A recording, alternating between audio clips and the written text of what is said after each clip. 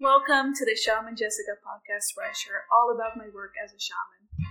These episodes are purely based on my own experiences and perspectives, and never a substitute for medical advice. Let's begin our journey. Greetings, girl, and welcome to my world of phrasing right up to that. Hello, beautiful listeners. Welcome back to another episode of the podcast, where we're going to go into Halloween.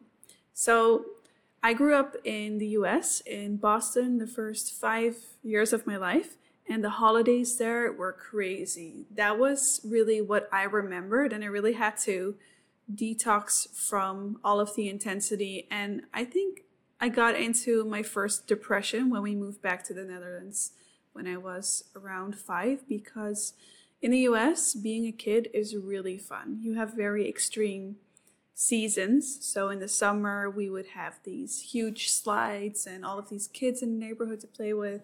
And the holidays were so fun. So I remember when it was Christmas, making gingerbread houses with our lovely neighbor, Laura, who I miss. And Halloween was one of them too, because we would go trick-or-treating and the whole thing, right? But what is this actually? And I think it's actually really good to start this podcast out asking yourself, how did Halloween feel for you when you were really young? Did you understand it? Did you love it? Because I remember always having a weird feeling about it and not understanding it, but it was just like candy, right? So you don't question those things when you're young, and you certainly don't grasp them intellectually or historically, but our body always tells us everything, especially when we're at a young age. So it is probably the case for you that you felt weird about it when you were young. So Halloween is a pagan holiday, and the original name is Samhain or Samhain, and this all comes from Northern European history, where based on Samhain or Saman, which is a pagan god of the dead and the underworld, once a year he would allow the dead to pierce the veil and walk among the living. So he was a gatekeeper to the underworld, to hell. And once a year, he would open the gates and allow everyone to come in onto earth. So that's why it's called the Day of the Dead. And on Halloween, these gates open.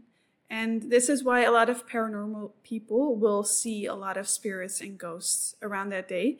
And it's actually a very dark energy, because according to natural law, the dead are not allowed to come back and be with us.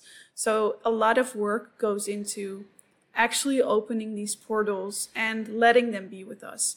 And free will, the law of the universe, is so important for these dark spirits to be opened and these gates to be opened, because people need to consent to this happening. So this is why a lot of these holidays are manufactured consent. And I'll explain why. So the dead are not allowed to come back and be with us, but they can if we want them to, and we call them in, even though we think we're just doing traditions and it's all in good fun and joking and not serious at all. Because most people, they don't understand spiritual warfare. They don't understand that it exists in the first place, and definitely not that you can be a participant in calling in these spirits without even knowing. And obviously, if people realized spiritual warfare in the first place, our world would be so much better off. People would be able to protect themselves and feel very differently about participating in these types of mass rituals, and especially involving their kids in it. So the dead are not allowed to come back, but when they do, it's always familiar spirits. So what we're doing in this mass billion-dollar industry holiday is basically some very freaky, exotic Santeria shit, but it's become so westernized that we don't recognize it as such. So to go back into the history a little bit, around Halloween, it gets colder. We go into winter. And, well, not in Australia, but you probably do. And the days get shorter, so there's less food. And in paganism, there was an earth goddess who ruled from May 1st, which is another occult holiday called Beltane, to Halloween or Samhain. And on October 31st, until Beltane, the god of the hunt would take over, and the god of shadows, or Lucifer, he reigned and he had power on Halloween. So on Halloween, he kind of steps onto the throne, and as a celebration of that and to really activate taking up that role, we would allow the veil to open and all of these spirits to come onto the earth so that they can do their work as servants for him. So this is just a very tiny insight into the occult calendar, which is very complex and huge and is filled with a lot of holidays. But what you need to know about Halloween is that it is really a sacred night for Satanists, and it's when a lot of rituals take place. And the rituals are all about sacrifice. So depending on someone's level of involvement and dedication to these spirits, it can be from animals all the way to what you can imagine and worse. So they took Halloween and made it a Catholic holiday. So this is really what Catholicism has done throughout history. It's essentially taking, first of all, the Essene faith took all of the things that were working and give people, let's say, 90% of the truth, and then take the most important things and turn them upside down to tie people to the religion and the state. And then by that perversion and inversion, they actually make it into a Luciferian religion. And you can see this in a lot of Catholic rituals, like the host and the drinking of blood. It's from cannibalism originally. And also the Mass is based on the Luciferian Black Mass. But this is all for a different episode. By the way, I have a lot of family who are Catholic, so this is not to knock anyone. It's just really important to understand the origins of all of these institutions. This is also why you cannot remote view Catholicism as an institution, because there are so many dark spirits involved in keeping it alive and running that they actually see you and will attack you when you try and view them and understand them on a more spiritual level. And I see a lot of fragmentation and soul retrieval that I need to do around people with not just Catholicism, but also other religions. So Halloween was actually forbidden for a long time in the US, but this is way back when people had more of a spiritual understanding about things. And over time, things get normalized and westernized, and the Catholic population started to grow in the US. And then people saw that there was a lot of money in it and a lot of control and really an opening for all of these spirits to come into the world. And then the marketing kicks in, and before you know it, there is this huge holiday that we see as a tradition that we don't question, and it's made very fun and very appealing. And actually, the whole costume thing only really started in the early 20th century, or really around from the 50s on. So these traditions are really not as old and, let's say, legit as we think they are. They're very much manufactured. So should you celebrate Halloween? Well, obviously not, in my opinion, because there's a gate being opened, and this is really real. So once a year when the gate would open, people would dress up and they would scare all of these evil spirits, and they would also leave food out for them. So that is to kind of minimize the damage and please them and try and keep them away. And there was also a lot of the honoring of the crone or the witch. So this is where the whole broomstick stuff comes from. It represents one of the phases of the moon on Hallowed Eve, which is a holy occult time. And then there's also the involvement of the spirit Lilith, and she comes from the ancient Sumerian days. So the Gilgamesh epic is a tablet that writes about Lilith, a vulva which, by the way, also the Swedish word Volvo, it's so interesting because it means vulva. So it is obviously the female part.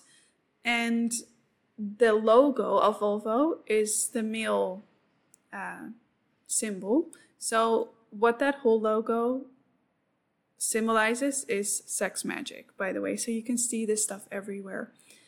But the Gilgamesh epic writes about Lilith. And Lilith is a very dark demon that you need to understand. She was a shape-shifting demon. And what shape-shifting demons do is, first of all, they trick because they can obviously shift also into familiar-looking entities like family that's passed away, etc. And these demons, they would control men as slaves, or they would make them impotent. And you can see the whole impotence agenda in society still. Not going to go into that here.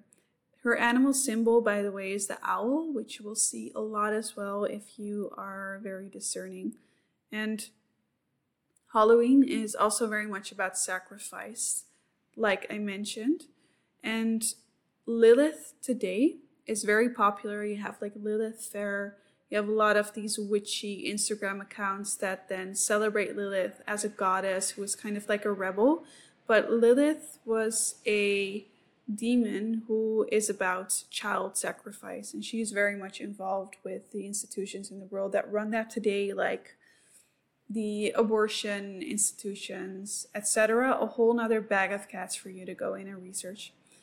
So Halloween was also associated with the Lord Samhain, who was the horned god, or Moloch, or Satan, and this is also where all the Saturn worship comes from. And you can also very much visually relate this to the ring around Saturn visually, if you think of like a horned symbol. So the priests that honored him did human sacrifice, and they still do.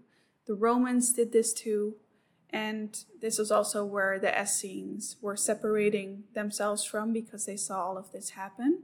And all of these practices, these sacrificial practices, are very, very ancient. They're as old as man and before. They just morph into different institutions and holidays and religions over time. And this is all another form of shape-shifting, really, for these occasions and festivities and portals to exist and morph and stay alive. So they come in many different forms. So that's why it's also so helpful to know the history and to know the symbolism, because then you can see how far it actually stretches. And there's always a form of symbolism because they need to disclose, because again, consent and free will is important, and symbolism is a way of disclosure and getting your consent, even if people don't understand it, because understanding it is your responsibility. So that's why I also do the podcast. So this is a form of Satanism involved with a lot of spells and calling in the devil and doing sacrifice and creating possession and making people hosts for spirits. The other cute things, the cuter things like lanterns, they come from historically from ships where lanterns would hang and they would bob and move like heads, like decapitated heads. And there is this story that Satanists would come to homes of people in villages and they would demand sacrifices for their gods. And if someone would agree to appease them, they would place a lantern outside. And if they didn't put this lantern outside as a sign of their consent and their cooperation, these Satanists would draw a hexagon on their door and they would do spells with human blood, and this would attract demons to those people. So ultimately, Christians, they took it over and they focused very much on the holiday that we know now. So Vampires, werewolves, they all have their own origins, which are very real when it comes to shape-shifting and possession and drinking blood and all of that stuff. Another story for another day. But Halloween is a major occult holiday where the worst sacrifices are done. So this is a very important time to pray for protection, especially of children. So they drink blood, and the sacrifice is not something to celebrate, especially the involvement of children, because these holidays, you have to understand, they're a kind of grooming and normalization. It's really because of holidays like this that we become very accustomed to these types of practices, which are just glorification of demons and the darkness. And because it's all, with toys and candy and festivity and play, that's how these things are normalized. So it's also to really discredit and ridicule the actual truth around it, because then you can point to Halloween and say to people, like, you just got it from there and it's just a fun thing. So the worst things are always disguised as the most innocent and harmless. So this is the mechanism of turning things upside down. And really, a lot of spirits are brought in on these days intentionally by the occult, and then also unintentionally through tradition with all of the gore and the symbolism. And what it does is also desensitize people at a very young age. So with all of these ancient occult practices, there is an undercurrent that is always going on, and it's always morphing into new shapes and forms. And then there is the normalized cover version, so how it shows itself, how it shows up in society, and through tradition that further normalizes, and it distracts people and it manipulates people. So kids can easily become attached because they are actually on these days often enacting occult rituals, and they dress up as these idols, right? So they use the symbolism and they put it on their bodies. So that is, a form of consent. And the skull also, with all the skeleton stuff, it's a symbol of the horned god of witchcraft. And the crossbones, which we'll see in, for example, like a pirate ship, it's like a dead man laying down. And the witch's cauldron, all of that stuff, it all comes from rituals that are actually done to invoke spirits. So the skull and crossbones are very highly used by the occult as well to call in spirits. And black cat stuff. In witchcraft, they think that when you pet a cat, you get their psychic power, because in ancient Egypt, they were very revered, etc. So when kids especially partake in all of this, you feel this sort of unclean, thrill of the fear and being scared, and then the pleasure, and it all is, involved with candy, which is basically drugs for kids. And all of this uncleanliness is called in.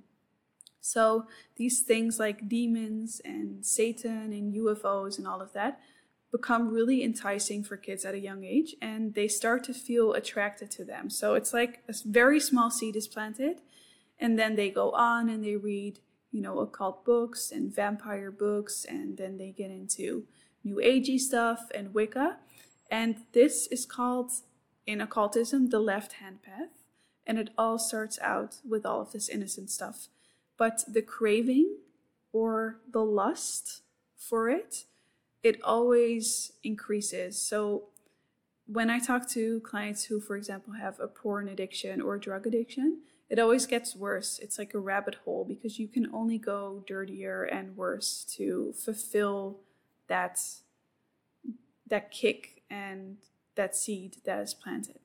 So if you don't go in and remove it, you just stay dirty, and it's latent, it lies dormant within you, and it starts to put you on this very unaligned path.